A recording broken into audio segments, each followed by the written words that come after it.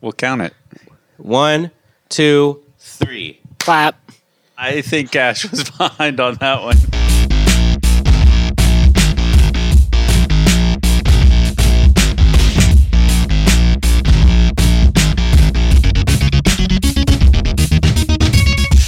Welcome to another episode of Let's Rewatch, the show where we like to watch movies that we loved in our youth and see if they're still any good. As always, I'm Nick. I'm Brett. I'm Sam. I'm Ash. Am I in this? That's Bryce, sounding sad as ever. Bryce, you sound sicker than I am. This week, Brett couldn't make it. Sick of the podcast. Sick Brett is going to be joining us in his place. Hello, He sounds everyone. similar to Brett, but he's sick Brett. Yeah, I'm really sick today. And this time around, we're watching Labyrinth from 1986, 30 years ago. Shit, that sounds old when you say it Wow. like that. Oh, yeah. Yeah. Wait. Oh, wow. Yeah.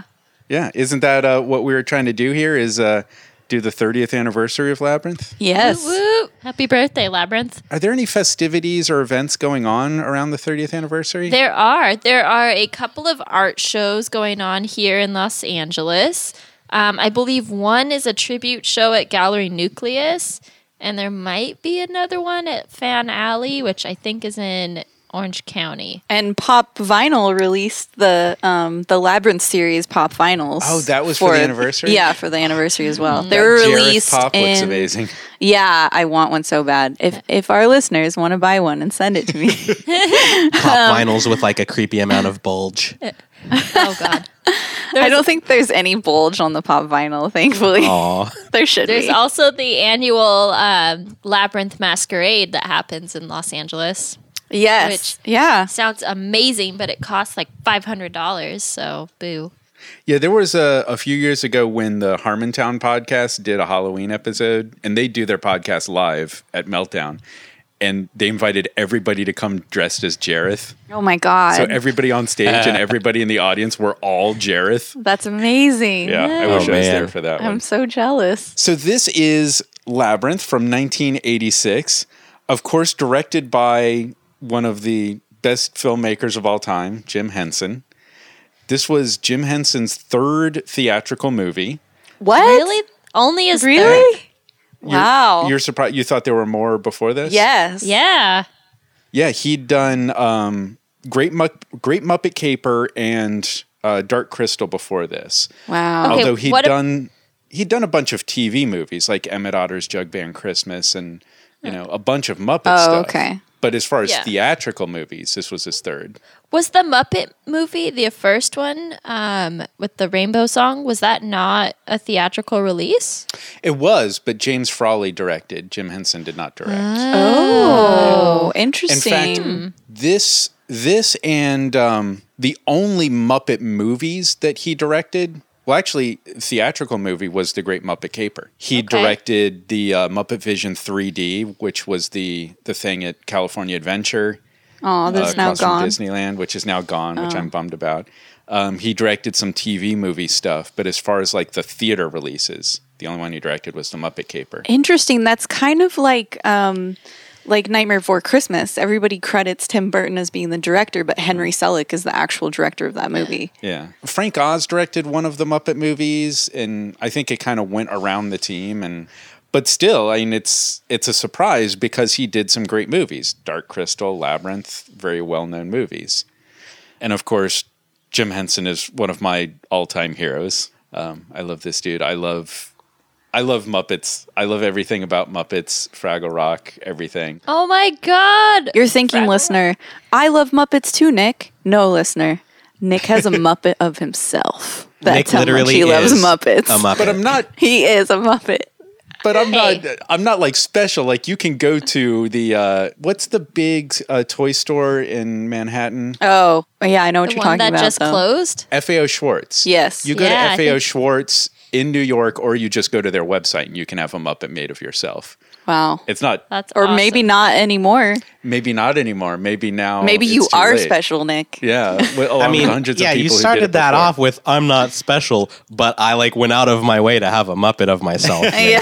So But it's not that. Grain of it's not, salt. like impossible. Yeah. So yeah, I love Muppets, which might make my opinion of this movie a little surprising, which we'll get to.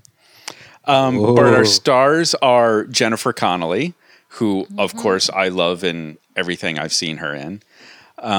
This was her third or fourth movie, and she's worked with some huge directors. Her first movie was Once Upon a Time in America, and her second movie was Phenomena, a Dario Argento movie.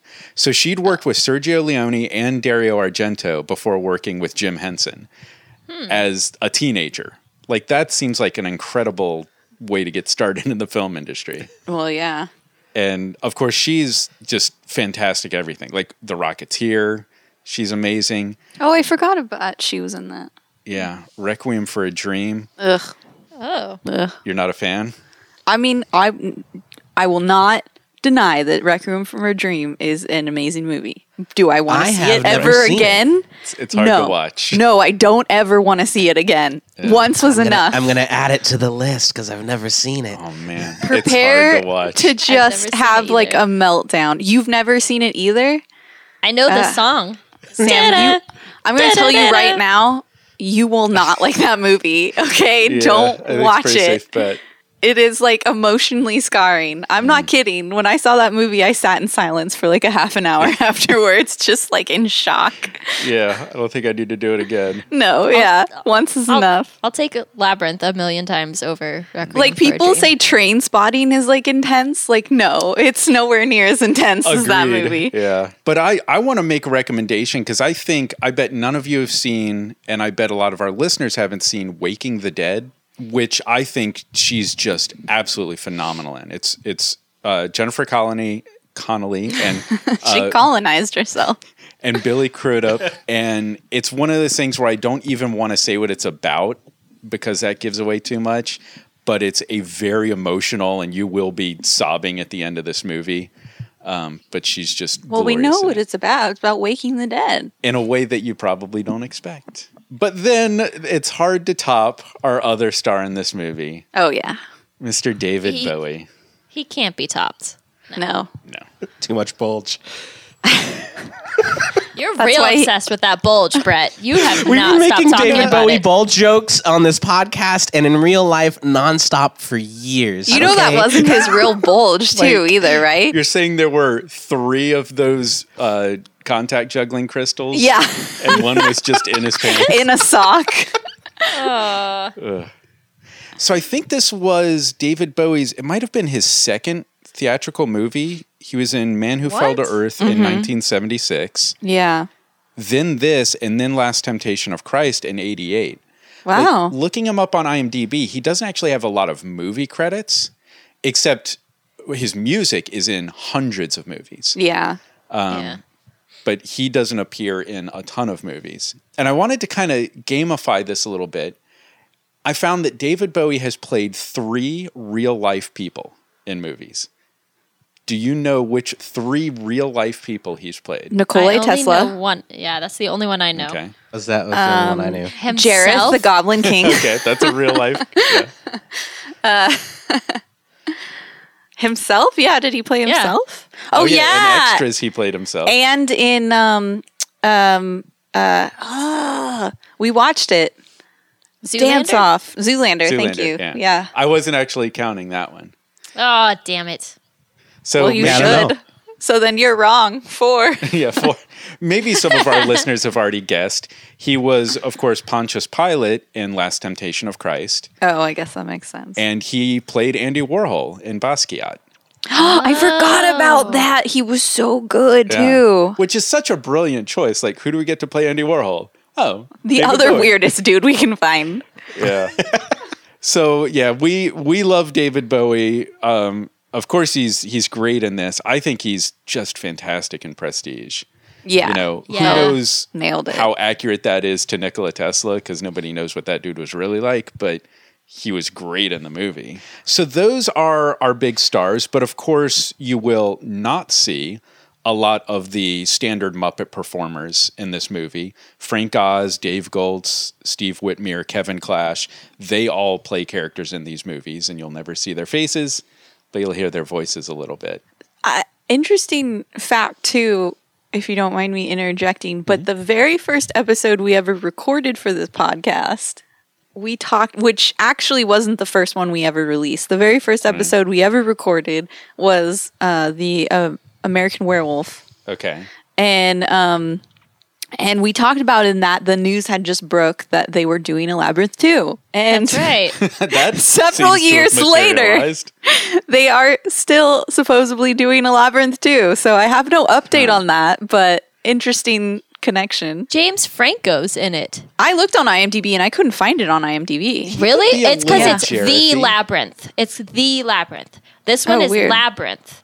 I know. I just looked it up. Oh, okay. Yeah. It says it's supposed Interesting. to come out this year. But Well, who that's knows? unlikely. Yeah. Yeah. So is this Weird. just our second Frank Oz movie then? Uh, Because he was in The Werewolf. yeah, I don't know if I would call this a Frank Oz movie. It's a movie that Frank Oz kind of appears in. It's the Frank Oz connection. That was the whatever. song that was supposed to be in the Muppet movie, the Frank Oz connection, but last minute they changed it to the Rainbow Connection. Yeah, it played a little bit better. Oh, so the Labyrinth you're talking about, Sam, is not the sequel to the Labyrinth. It's a different thing. What is it then with It James says Franco? it's a collection of original shorts exploring the unknown and unexplained and the unimaginable. I don't Why think did it has they name it the Labyrinth? That's just fucked up. because they're shitty. James Franco, How if you're dare they. listening, I need answers. I'm sure he Very is. upset. I'm very please Please upset. tweet at listen. Sam. That way I can ignore your tweet like you've ignored my questions, James Franco. Also, he's not even really in it. It just says that he's the voiceover. Well, damn You've it. been He knows. so lied to. He's the voice of the Labyrinth. Whatever. Fine. The stories end, and then James Franco comes on voiceover, and it's just like, wasn't that cool? So Want I to see a think- trick I can do with my arm? Oh no, not that trick. Did I think I've told you guys, and it might be an interesting little story for the podcast. When I saw 128 Hours in the theater, somebody actually had like passed out or had a fit or a seizure wow. or something when that scene happened. And it was literally a moment in real life where somebody stood up in a movie theater and says, "Is there a doctor in the house?" Wow. Whoa. What? Somebody just completely melted down when that happened. Crazy. Crazy. That's like a thing that doesn't actually happen. Oh, it happened. And there were far too many people who just didn't give a shit and were trying to watch the movie. Of course. When I left the theater to try to get them to stop the movie and call somebody, and they're like, no. Were we all together when they pulled the fire alarm at Batman? Yeah. At we the Dark Knight? Yes. And That was the best. the fire Well, alarm went off, it and they're wasn't, like, but "Everyone it leave was. the building," and fucking nobody got up. Yeah. We're well, like, the thing "We're is, not leaving Batman. Get the fuck Yeah. out." This is Batman. Wait a minute, was this after the shooting? No, it's way This was before. way This before. is Oh, okay. Dark Knight. Yeah. But Okay. the time the alarm was pulled was right when the like clown dudes were trying to cut the alarm to the bank. Yeah. And it- So we and it- thought it was part of the movie. Yeah, it Yeah. totally synced up, and we're like, oh, they cut the Yeah, wrong wires. Right when they cut the wires in the movie, just all the lights go out, And it They were goes, just like, pew, and the alarm goes off. We're like, "Wow, Yeah. dark Digital for a sound while." is amazing. And nobody moved. Like nobody wanted to get up and leave because we were like, but it's Batman. Like I'm not leaving Batman. I can't leave you, Batman. And it wasn't just any theater. I mean, this was the ArcLight too. So it Oh, was wow. the like ArcLight I'm Hollywood. Not, yeah, it's like I'm not leaving my expensive fucking ArcLight seat, you know? Hey, but we got free tickets. Yeah, that was super bizarre though. And I think we used our free tickets on Transformers too. Oh, that was Such a waste. Yeah, everyone was all excited and fucking what's his face? Michael Bay showed up. Yeah, and he's like, "Hey guys, I'm Michael Bay. I was just hanging out. I no. wanted to see my fans." And everyone goes, "Woo!" And then, but that was before the movie. And then the movie plays, and at the end of it, everyone's just like, "Fuck that guy." Did you guys hear this thing about the next Transformers movie they're shooting right now? They apparently have some flashback to Hitler. I don't know how that fits into Transformers. So they needed a place to shoot Hitler's mansion, the scenes of Hitler's mansion. They're shooting in England. They got Churchill's house. What? Oh yeah, people are not happy. The irony and the weirdness. Yeah, they dressed Churchill's house as Hitler's mansion and stationed SS guards and everything no. outside and shot there. Oh, That no. is horrifying in its ignorance and uncaring. There will be a special place in the seventh circle of hell for Bayham then, Ugh, where he terrible. will be subjected to his own Bayham. Like, of all of the people and movies that would be done for, like, I'm super not surprised that Transformers is just like, let's do Yeah, it. Let's I guess I'm turn not it into surprised. Hitler's house. Yeah, Wow. it's ridiculous. Yeah. So yeah, Labyrinth. I think I'll kind of surprise and not surprise people with my perspective here that I don't remember enjoying this movie that much. No. I don't know why you say that you don't like this movie now when we saw it, you absolutely loved it. Well, I was excited to see it. I think the not surprising thing here is there's been this weird pattern that anything that Ash likes, I don't like. That's and true. Vice versa. Yeah. That I'm not like intentionally trying to perpetuate, but I don't see. I don't know why we're friends.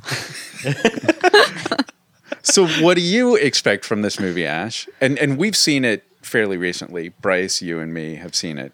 Oh, I see this movie all the time. Like, Okay. to put this into perspective, this is quite possibly hands down one of my most favorite movies ever. Like, this is one of the movies that really defined my childhood. Like, I've seen this movie over and over and over and over again, countless times. I own the soundtrack. I know all of the words. I sing all of the songs, so prepare for that because it's going to happen. It just is. But I absolutely love this movie. And I think this movie probably, also really harvested my love for David Bowie, It harvested it? Yes, it harvested It took it out of from my you heart. and made something useful out of it? Yes, it For, did. for the whole culture to enjoy? Well, thanks for appreciating my creative language. Okay. It But just sounds so sinister. Like, it is. It's Neil David Bowie. enjoyment. I mean, look at him in this movie. He is sinister. But I think He steals babies. for me, this movie, Jim Henson was like trying to make a movie that, really spoke to teenage girls. And I think he did an amazing job because this was everything I wanted when I was a teenage girl. Like absolutely everything. Like, yes, I fuck everyone else. They're assholes, just like Sarah is. Like, that's how you are as a teenage girl. You're like, ugh, my parents are the worst.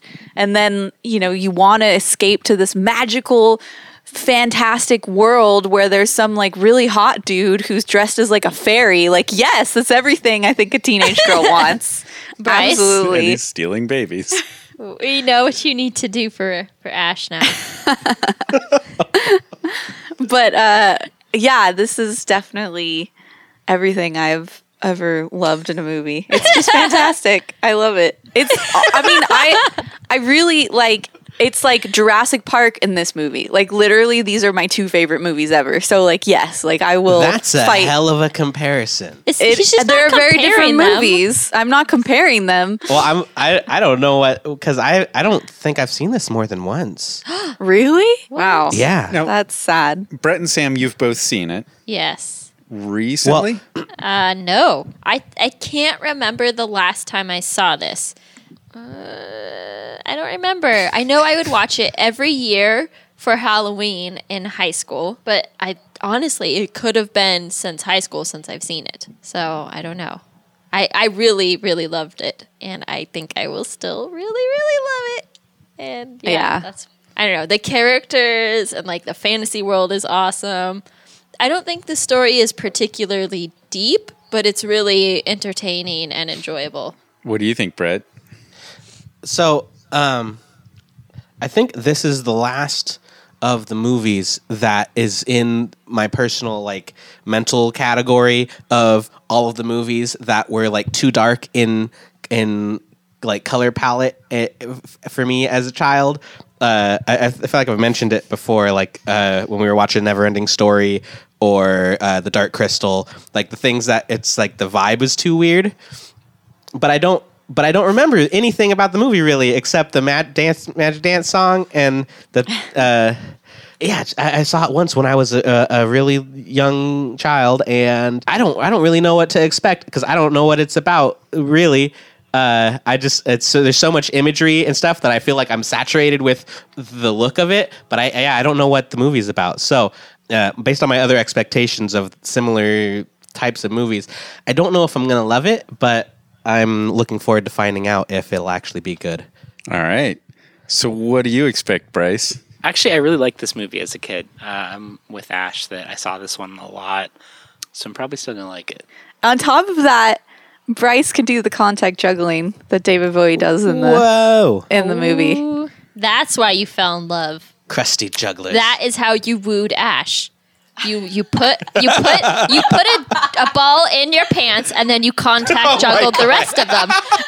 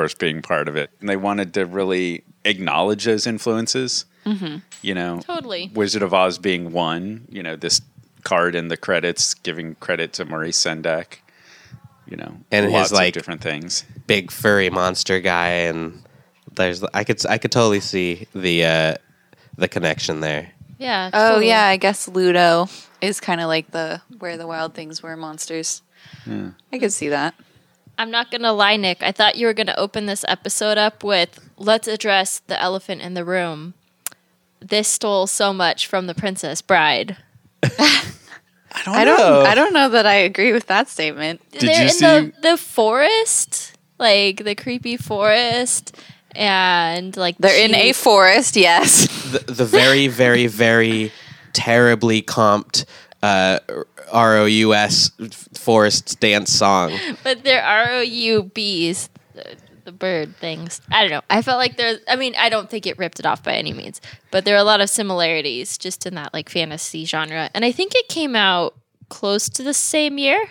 I don't know. There's like a stinky bog thing that like bubbles, and there's like bubbling stuff in the Princess Bride forest. I think you're connecting the visual of like the farting swamp with the gas that would blow out and shoot out fire from the ground. Totally. Yes, And the okay, swamp yeah. with the ROUSs. There's a similar visual there, I think. But we I were guess. Princess Bride was 87. Okay. Yeah, a few years later. This was 86, right? Yeah. So we were actually talking a little bit about the scene, Brett, you were talking about saying was very badly comped. The dancers that took off their heads, the brightly colored birds. And I think I really enjoyed that as a very classic Henson performer thing. You know, Ash was making the point that that's not green screen, that's a difference mat, where you actually have performers in solid black on a background of solid black. Yeah. It's a compositing technique where they can suck out the black. Yeah, it was black velvet that they were on. And I think it took 3 performers per each of those characters to do. So there's 3 people in black suits standing behind them, like choreographed. Oh, really? It wasn't Yeah. like my guess was that it was like they had the forearm was No. like a human's arm, but like, have you ever seen like the half puppets? So they have like the forearm is connected, and then like the shoes on the feet are connected, but they like move it around like it's a Those puppet. ones weren't connected. Yeah, no, they were 3. They're each of the characters there, the fire dancers, each one is in 3 parts. So there's an upper torso and head, there's the middle torso, and then there's the legs, the butt and the legs. And they're each actually not even connected.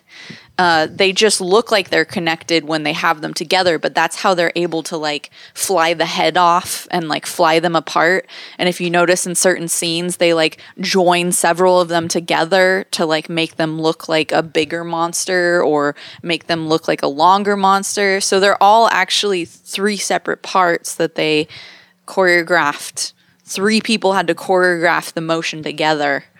It's pretty funny when you like actually see the behind the scenes and you see them do it, because it just looks like you just watch it and you're like, how could this ever be good? You know? Well, yeah, there was like a shit ton of people in that. Yeah, scene. there's a lot of people that you think- just don't see at all. I think people think of Henson puppetry as hand up inside the head of a puppet. Because of Kermit. But when you go way back to the original Henson creations, there was a lot of dance performance in it.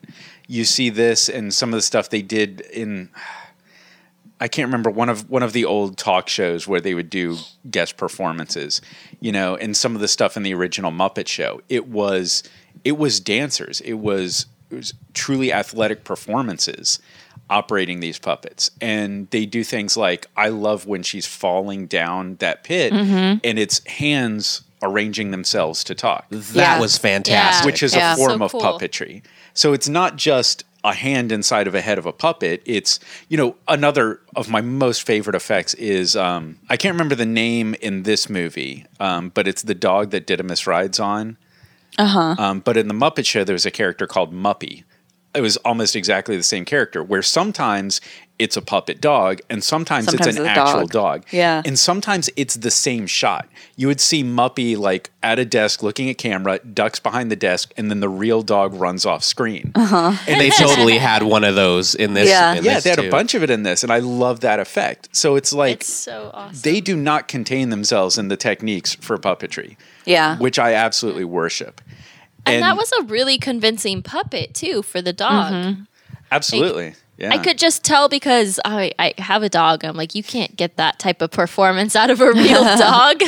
And there were But it looked moments great. where it was a real dog with a puppet on the back of that dog with even a yeah. little bit of articulation on that puppet. Yeah. Yeah, like when he ran across the bog.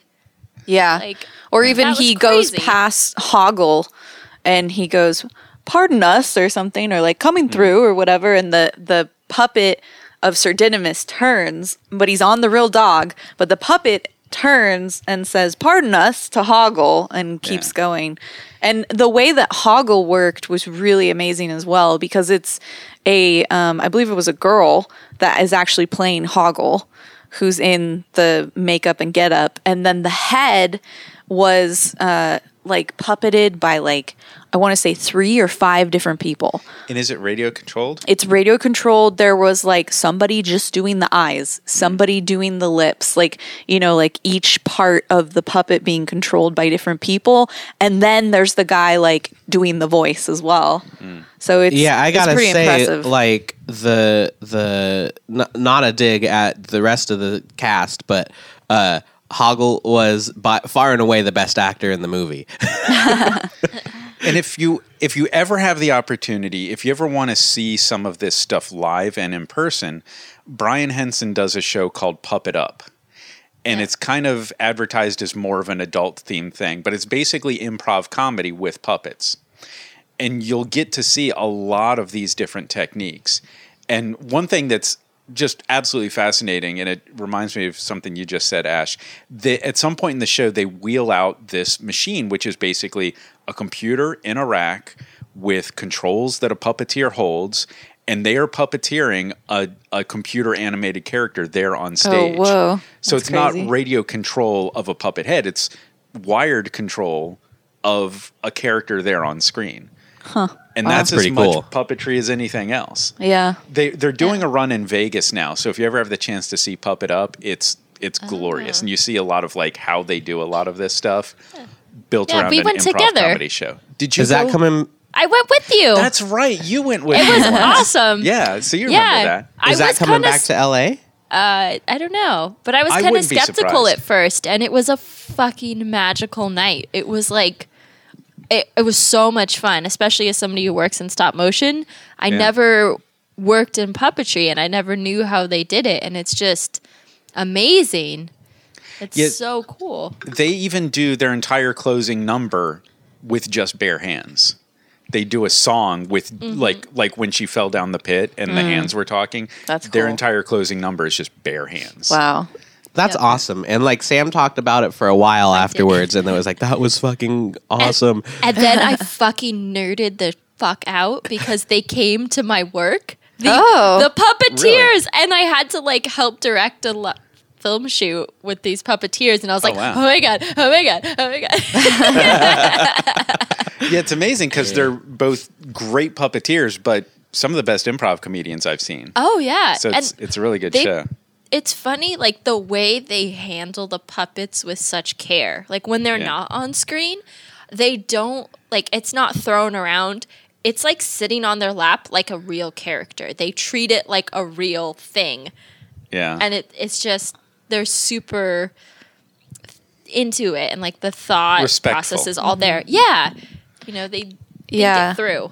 I feel like that's another thing that really sells the puppets in this movie is they're treated very real, even with the camera choices, like the camera angle choices. And it's like they'll cut to an emotional close up of just a reaction of somebody like Ludo or Hoggle, or even the dude with the bird on his head. Like we cut to a close up Yeah. of the bird and just the bird and treat the bird like its own entity. And I think it's stuff like that that really sells them as like I feel like these are real characters and not puppets. Yeah, like even the snail at the beginning or whatever. Oh, like yeah. gets he's a a caterpillar. caterpillar, worm. whatever. He gets He's like the he gets cutest. like a whole like full screen close up while during their conversation, and it's Yeah. just like Yeah. it's pretty cool. Yeah, there was one year at Comic-Con, I saw an actual panel.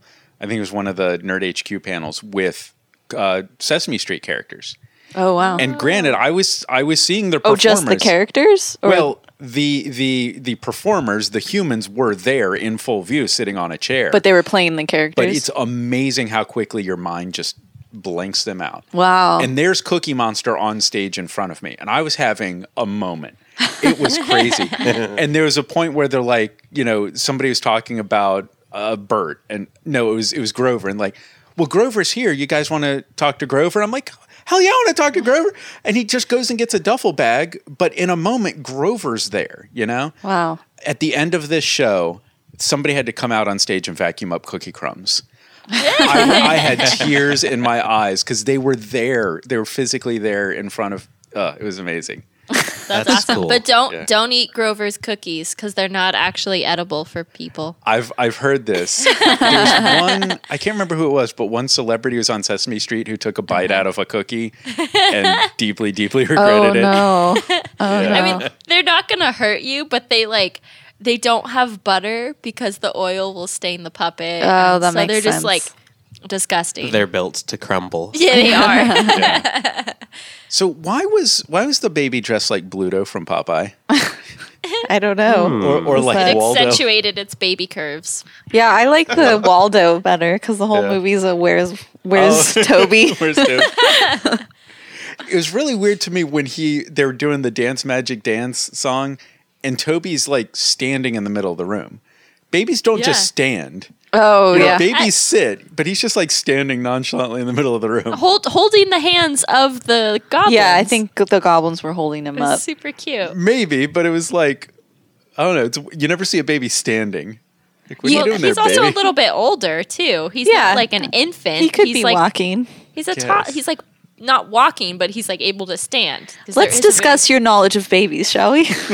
It's limited. Apparently, not very much. limited. So speaking of the Dance Magic Dance song, the rest of the movie aside, that's like the most iconic thing from the movie, and I think that sequence is just objectively terrible. Take it Wow. back. Interesting. But I like, would. in I the- mean, even like compared to almost any other scene in that movie, like I think that was my least favorite scene, which is weird because that's the Really? one I know. Yeah. It's a bit of a non sequitur. Like, what does this dance number have to do with anything right now? Also, it's I just guess so. just like a bunch of people dancing with a baby is just like this is not entertaining for me. But you know what it did for me? There are every now and then a moment where David Bowie is about to start singing. Then David Bowie sings, and it just triggers something in my brain like, God damn, his voice is just Amazing. incomparable. Right? So And that- amazing. When he starts singing Dance Magic Dance, it's like so uniquely his perfect voice yeah. that just hit me like a ton of bricks. Well, I'll tell you this, Brett. Would you have enjoyed this that scene more if it was the first choice that they had to play that character, which was Michael Jackson dancing with a baby? Ooh. It's a trick question. The answer is no. You made it dark. Yeah, no, I think, but like there was so much cool stuff in the movie, and that one just it didn't. Maybe my expectation was too high because it's like the popular thing, but like it didn't live up to the hype. That's interesting. That I guess the "You remind me of the babe" mantra is very well known. I wouldn't say that it's like the most iconic thing of the movie, though. I think the most iconic thing of the movie is the ball sequence. Or like the most oft quoted, I think, is what I Yeah, meant it's there. definitely quoted for sure. Yeah. So I've got this thing. It's my interview with a vampire thing that always kind of creeps me out. When I see an actress who I have a crush on now when they're like 16. Just like Kirsten Dunst in Interview with a Vampire was like more like 12. But you can see the person that they're going to grow up to be later. And it just adds this creepy level to the whole movie. Like I see 16-year-old Jennifer Connelly, I'm like, that girl's 16. Like that's not an attractive Well, person. and like I was saying but she before looks we like Jennifer Connelly. before we watched it too, I was like, how old is David Bowie when they recorded this? Because that age Yeah. difference. Is there supposed to be an attraction between them? Yeah. Oh, he fell in love with absolutely. her. Are you kidding Yeah. me? Okay. That's what the whole No, dance sequence. Did you Yeah. listen to the lyrics of the songs? No, I got you. And Sam, I definitely got it in that scene when there was like the ball dance when she was hallucinating.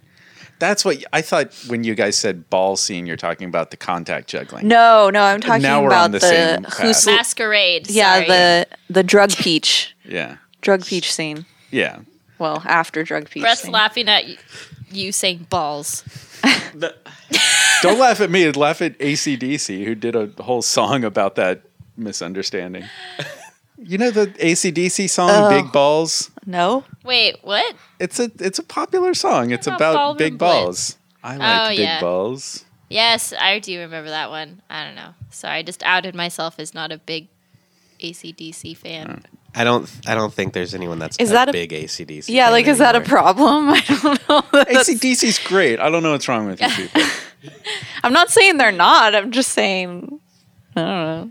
They're know not what's David Bowie. I think it's excusable not to know all the songs. Yeah, Fair exactly. Did anybody notice the actor in this movie who was also in Highlander? No. What? Yeah. Because he was is only Hoggle? on screen for like 4 seconds. Wait, is the dad? The dad is the militia guy in the Trans Am who got stabbed. He jumped out with the guns to shoot at Kurgan and in Castigar when they were fighting. Oh, That guy? wow. That's the dad. You remember in the beginning, I'm like, where did I see that dad Yeah, recently? yeah. Interesting. He looked really different in this. Yeah, he did. He had 4 seconds of screen time in this. He was holding a baby. You were distracted. But did he have like different color hair too? I think just, the baby just really, nothing with the baby really worked for you. So He's a distraction. actually, in the beginning, when she's like, "I hate you, child," I was like, "Yes, my feelings exactly about children." Maybe that's why I feel this way. See, you just like hate babies. I do. I feel like I'm gonna break babies. Like this is like a real live Well, you probably person will, that I considering could your break. knowledge of them Yeah, seems so vast. They make me nervous. Like here's a person that I could just accidentally destroy. That was the best part of the Dance Magic Dance scene is when Bowie starts throwing Throwing the the baby baby. doll. Yeah, he just throws it up in the air and then walks off screen. Yeah. And luckily one of the other goblins just caught him. But Bowie's like, Yeah. bored now.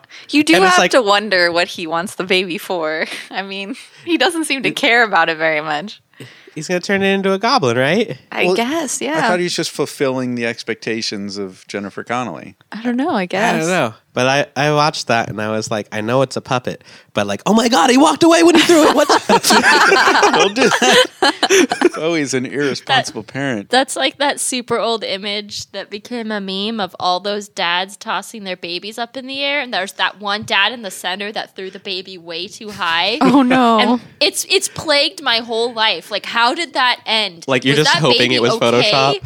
Like, yeah, seriously. Like, I almost don't want to know, because if it didn't end well, like, God, God. I've seen the moment before this dad dropped his baby. Like, Cut to 20 years later, and he's like, and that's when I dropped you, Roy.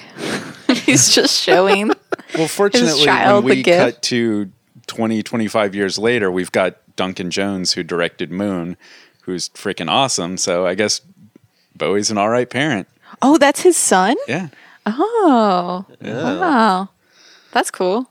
Although he did also direct Warcraft, so maybe it's the little delayed brain damage there. hey, that actually made a ton of money, so Yeah, but some Yeah. movies have built-in audiences, whether they're good or not. Yeah. I mean, Suicide Squad made a ton of money too. It doesn't mean it's a good movie. here? all right. Brett has found the dads and babies. We can tweet it Oh no! for our viewers. Do I want to see this? Is this gonna? Oh my god! It's Wow. plagued me. Look at his face too. He's like, Does he have regret? So- I can't quite see. hold on. That's like I've done something wrong. Yeah. Yeah. God. Made a terrible mistake. Can we Photoshop David Bowie in the middle and put Toby as the baby over there? That would be so amazing. I want to do it. I'm gonna do it. Yes, you can, and you should. Oh, so good. I've always wanted to do a sketch where it was like David Bowie, but it was like the Goblin King shows up to a house as a babysitter for hire, but he's really going to steal the baby, and then it turns into Catch a Predator, and the Catch a Predator guy comes out. Wouldn't that be amazing? Like when the To Catch a Predator guy looks in the wrong direction, a bunch of goblins like poke their heads. Oh around the man, corner that'd be so and then good. jump back. I think this movie's amazing. I love everything about it. In fact, I even think that, like, yes, there's things about, like, the CG that, don't necessarily hold up, but I feel like that just adds to the charm of it, Like, With in my one opinion, notable exception. the owl. The shitty CG owl. Yeah. Well, I was even at the end, they clearly had shot the real owl on the black and like comped him in, and I was like, why didn't they just do that for the beginning instead of the CG owl? But I was mad even at the end when that owl showed up. I was like, is this a theme that they were going for that they lost for the whole movie, and they were just like, haha, bookend it with the owl because that happened. Well, Like, the owl is David Bowie. is it? Yeah, he turned into the owl. I like looked away at that minute. Oh, So- no, the owl is David Bowie. He was always watching her. That's the thing, is like from the very beginning, he was always watching her because he liked her. So Oh. David Bowie invited all those kids to Hogwarts. What? Like, isn't that how you get accepted into Hogwarts? Oh. The owl comes. and Yeah, brings David you the Bowie letter. comes to you. Hello, Harry. You're a no. wizard. Let me sing to you. That would have been an amazing series of movies You remind me of the wizard. if they just took out Dumbledore and put in Bowie. Oh my god. Oh my god. Yes. Yeah, that'd be So pretty on good. board. Have you seen the picture of Doctor Strange? It's like a picture of Hogwarts and Oh, Doctor yeah. Strange, Yeah, and he's he's like, the, "Hello, I will be your defense defensive against the dark demons." arts teacher." Yeah. So good. So I guess you're still on board with this. Oh, I love this movie. I'll always love this movie. I think as I was watching it, I think for me, it's just everything that was my childhood. And I feel like I feel the same way about this movie that you said you felt about Sandlot. Like Sandlot, I think really speaks to a boy. Point taken, but I was never a big Sandlot person. I think you're thinking of me. But I think my equivalent to this movie is Wizard of Oz. Okay. But my point being is that just like Sandlot and Stand By Me, I think are the boy experience of childhood. In my opinion, this was the teenage girl experience of my childhood. Like this was everything I wanted and fantasized about as, a little girl. And so to me, hating children and doing drugs Yeah. on accident. yeah, it was great. And so, in that way, I think it is a lot like Wizard of Oz. Because a young girl... does Dorothy hate children in Wizard of Oz? But I think a young girl in, what was it, 1950 whatever, probably would have felt the same way about 30? Wizard of Oz that you felt about... Yeah, Yeah. would have had the same emotional attachment as you did.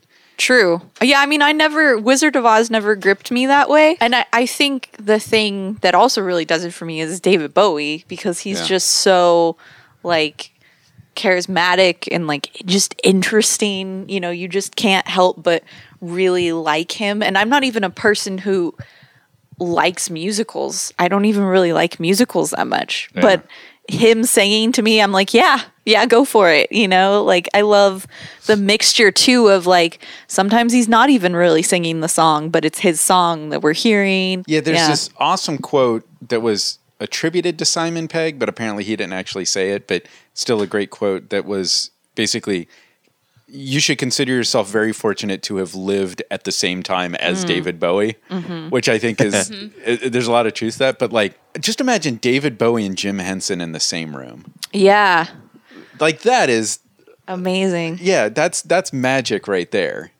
And I'm so glad we got the product of Jim Henson and David Bowie in the same room. And that being said, like I think that's other things for me that really just like hit this movie out of the park is like I loved the Muppets as well as a kid. And so I loved the puppetry in this movie. And I also loved magic, and I still love magic. And I love that there's real magic in this movie. Yeah. That's not something that you see very often anymore. I mean, look at the fucking Now You See Me bullshit movies where it's like, There's we're going to one use illusion in the whole CG movie. instead of real magic. And it's like, look at the lengths that they went through in this movie to do real practical tricks. And, some of them are even like just camera tricks that work so well. Yeah, there's a very blurry line at a certain point between practical visual effects and magic, an Yeah. illusion.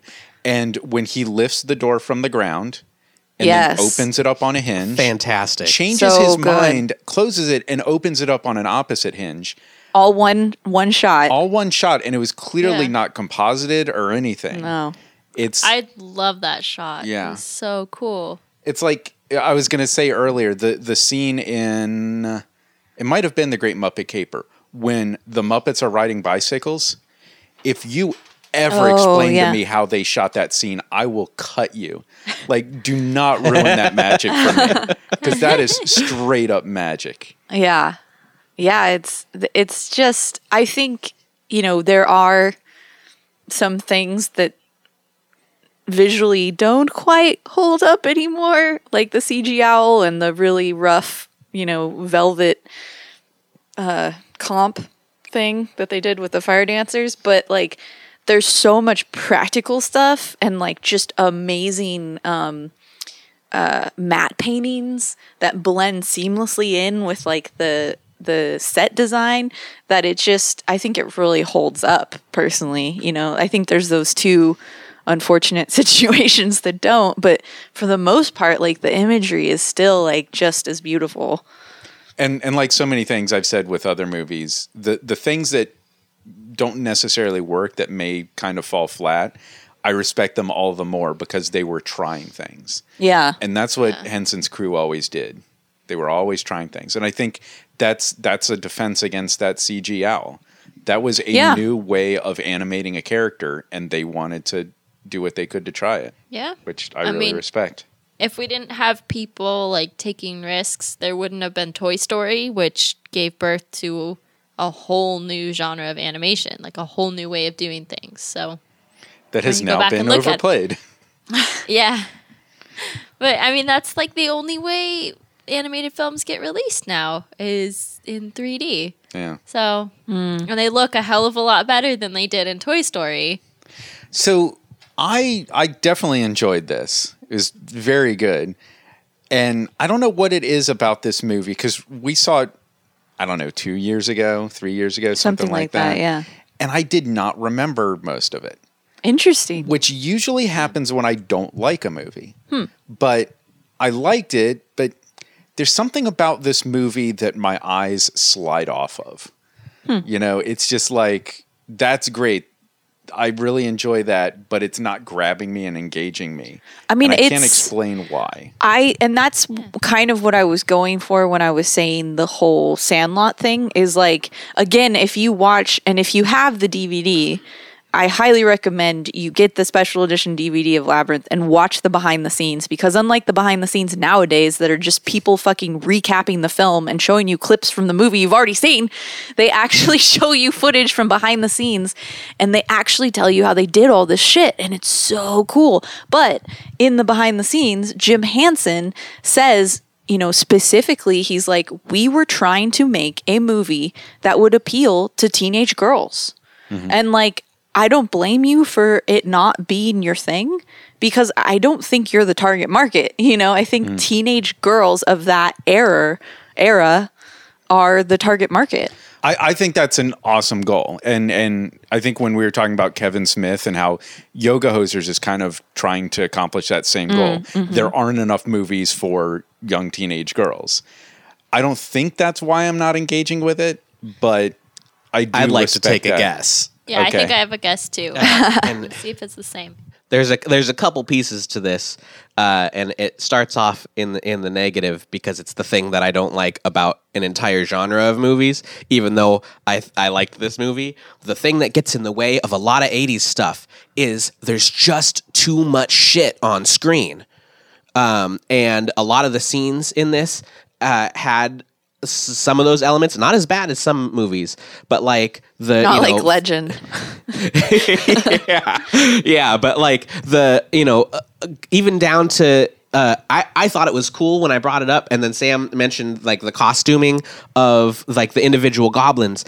Is like every single one is just nuts. Like there's so much detail in like every little part of it, but like from even a medium distance, and there's 20 of them on screen, it's just like a beautiful clutter that it's hard to like stick in your head visually.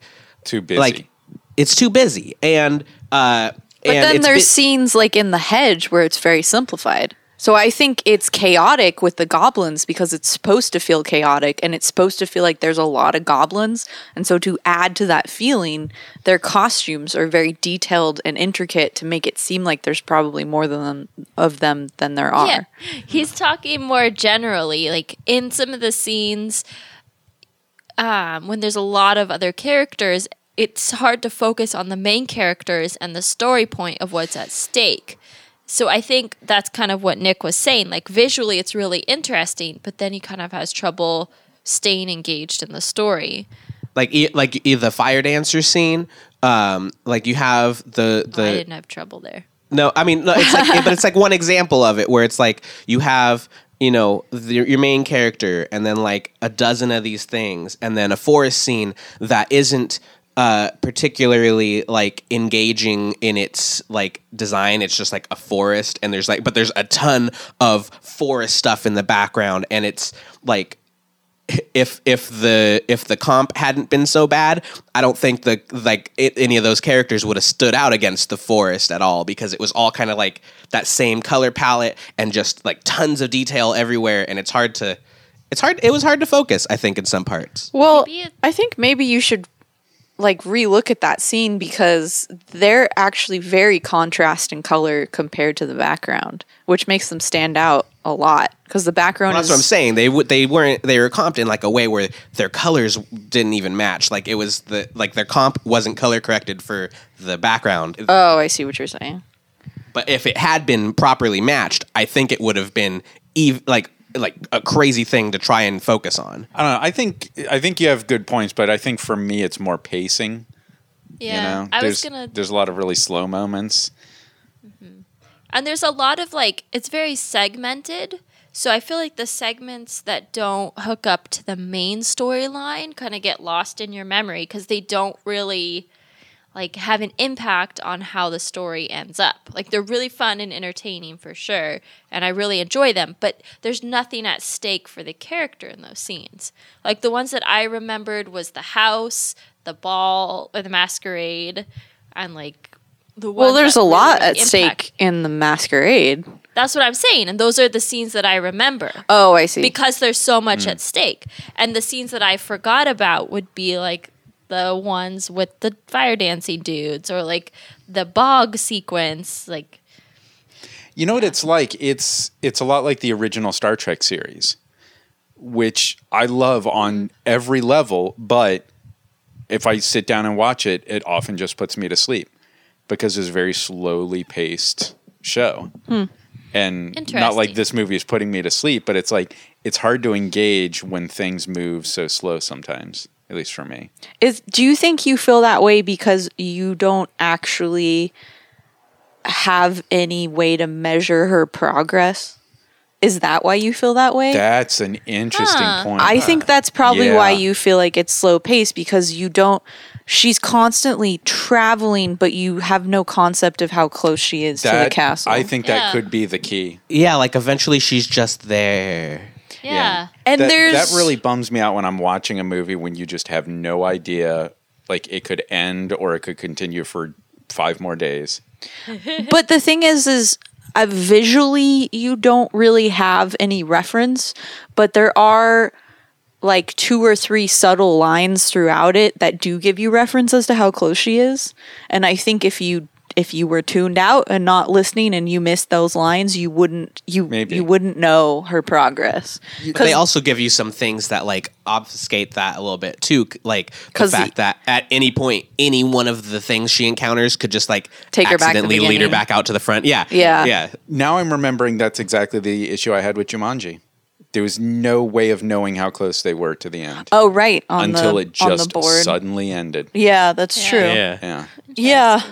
I mean, I don't That's really a good- have that's a those good point. problems. Like personally, But it's interesting that it took that you could spot the thing that I couldn't put my finger on. Yeah, I think. I mean, I could assume that probably would be your issue. And again, it's not an issue for me because I'm heavily invested in the characters the whole time, and Yeah. so to me, it's not.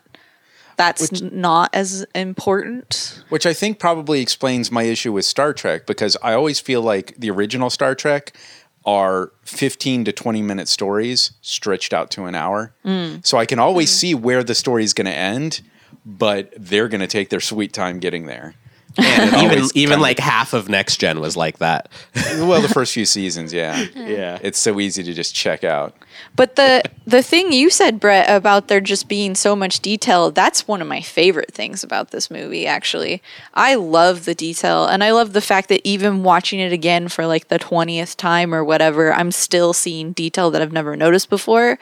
Like, I love how the back of Hoggle's vest is actually a face. Yeah, And I the noticed that was strap fun. is, Yeah. you know, the strap is like a mouth, and like the tongue is the strap. And like, I love that in the scene where they're in the Goblin City, like in the foreground on buildings, there's even little animated bugs that are moving around on the buildings that like I've never noticed that before until I noticed it this time. And they're just like this little detail to add to the chaos, and I really Yeah. like it. I don't think that the detail is inherently bad. I think it's just it's a part of my personal least favorite aesthetic, and I think that's all it really is. Is it's hard for me to focus on stuff. But yeah, it's not like bad for everyone. I think it got in my way. When there's too much going on, there's nothing going on. Yeah, like visual static. I think the thing I like about it is like it makes it feel more real to me, as opposed to making the Wizard of Oz comparison. Like the Wizard of Oz feels very much like a set the whole time. Yeah. You know, Oh, totally. So this, like all the stuff in the foreground and whatnot, and like the ridiculous amount of money they must have spent on sparkles because they're just everywhere. But I just think it adds to make it look real for me. It feels like a real place. So I feel like we've been kind of discussing my feelings and Ash's feelings. So let's get Brett and Sam. Yeah, I still really like this movie. I forgot how dated some of the little bits are, like the in-between music. Sounds very, very dated. But overall, like the characters are phenomenal, and I think that's what really sells this movie for me, is just like how many interesting little creatures they created that are so believable and interesting, and like that I've never seen before. Like every single one. Every single one, Even like yeah. side characters.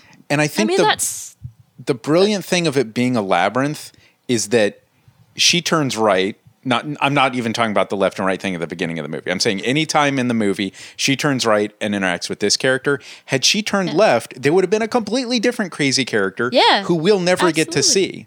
There's I so know. many other possibilities in this movie Or that we like didn't the see on doors. screen. Like, what if she had gone through the left door instead of the right door? Yeah. Yeah. But like the depth of the characters, there's so many more scattered throughout that labyrinth that we didn't see. Yeah. And their acting is so wonderful. Like, and they're just beautifully articulated, and just like there's so much craftsmanship that went into every single shot, which I think is what makes it feel like a very fleshed out world.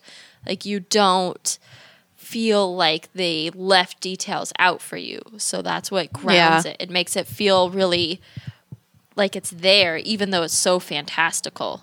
Yeah, like the battle in the castle town, that was like really cool. Yeah. And Yeah. because it didn't feel like a set so much. Yeah. I mean, everything. Even like the memories land with all the old junk and stuff. Like, so much detail, but everything was very thoughtful. I mean, if you looked at all the individual pieces, like it wasn't a bunch of random garbage. Like, they were all tied in and like to make the world feel very real. And I don't know if you noticed, but in the beginning, in her room, all of the characters are in her room. Oh yeah, I saw that. Yeah. I want that stuffed animal, Like, like the fox. Even the Goblin King is a statue on her desk. Like, Oh. they're all there. The Goblin King, there's the maze. The hedge maze is a little board game. There's Hoggle is a bookend. There's Sir Dynamis and Ludo are stuffed animals. Like, they're all the characters are there.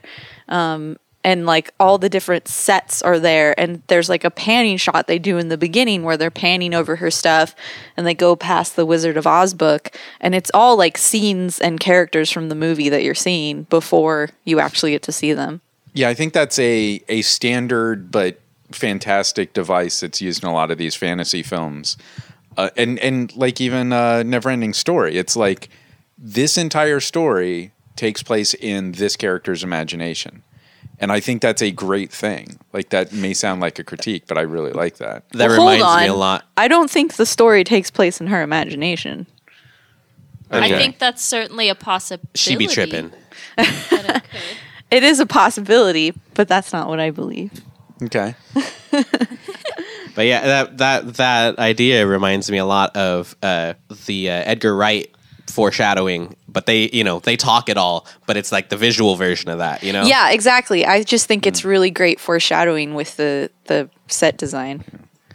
And something small you said, Sam, that I wanted to drive home. The difference between the David Bowie music and the movie score was Yeah. stark. Like, Yeah. there was such a big difference between those two types of music. Brett Like, thinks they it was didn't- all written by Bowie, and I don't. No. I The agree. In the very beginning, it says composed by David Bowie. songs composed by At David the end, Bowie. they list exactly And what then it is. okay. there's a movie score by somebody else, and it's strikingly different. So, Very but I think that might also be part of the reason why the Dance Magic Dance didn't work for me, is because it was really similar to the movie score. Like whoever scored the rest of it, like heard that song and kind of like did like the cheese drums and funk bass all over the movie. Compare it to Highlander, which we just saw. Songs by Queen, but movie score by Michael Kamen. And I think those did meld together very well. So I've discussed the couple of things I didn't like. It's technical little bits. But I was actually really surprised by how good this movie was. It was really Come good. to the And Bowie side. The story was great. The characters were fantastic. And even within my dislike of the 80s everything is junk and garbage aesthetic, like there was a lot of stuff in this movie to like visually, like the costumes, and I totally noticed the face on Hoggle's shirt, and in the battle scene there was like the fountain with like The different peeing goblins. Sculpted, but they're all like sculpted, and there's just anywhere that you wanted to get lost in this movie visually, you could, which is really cool. And it doesn't work most of the time. People go after that aesthetic. So like, I think this might be, for me, the best possible, like the best case scenario for that look. Yeah, no, it was great. Great movie. So what do you think, Bryce? Still liked it. Yeah. All right, so it looks like we got through the other end of the labyrinth. Woohoo! Yeah, if you like the show, this is part of the Laugh Stash TV network of awesome content. We have the podcast and a YouTube channel with tons of awesome, awesome shires. Slipping into Highlander there. It's the Highlander Connery is sticking with me. Yeah.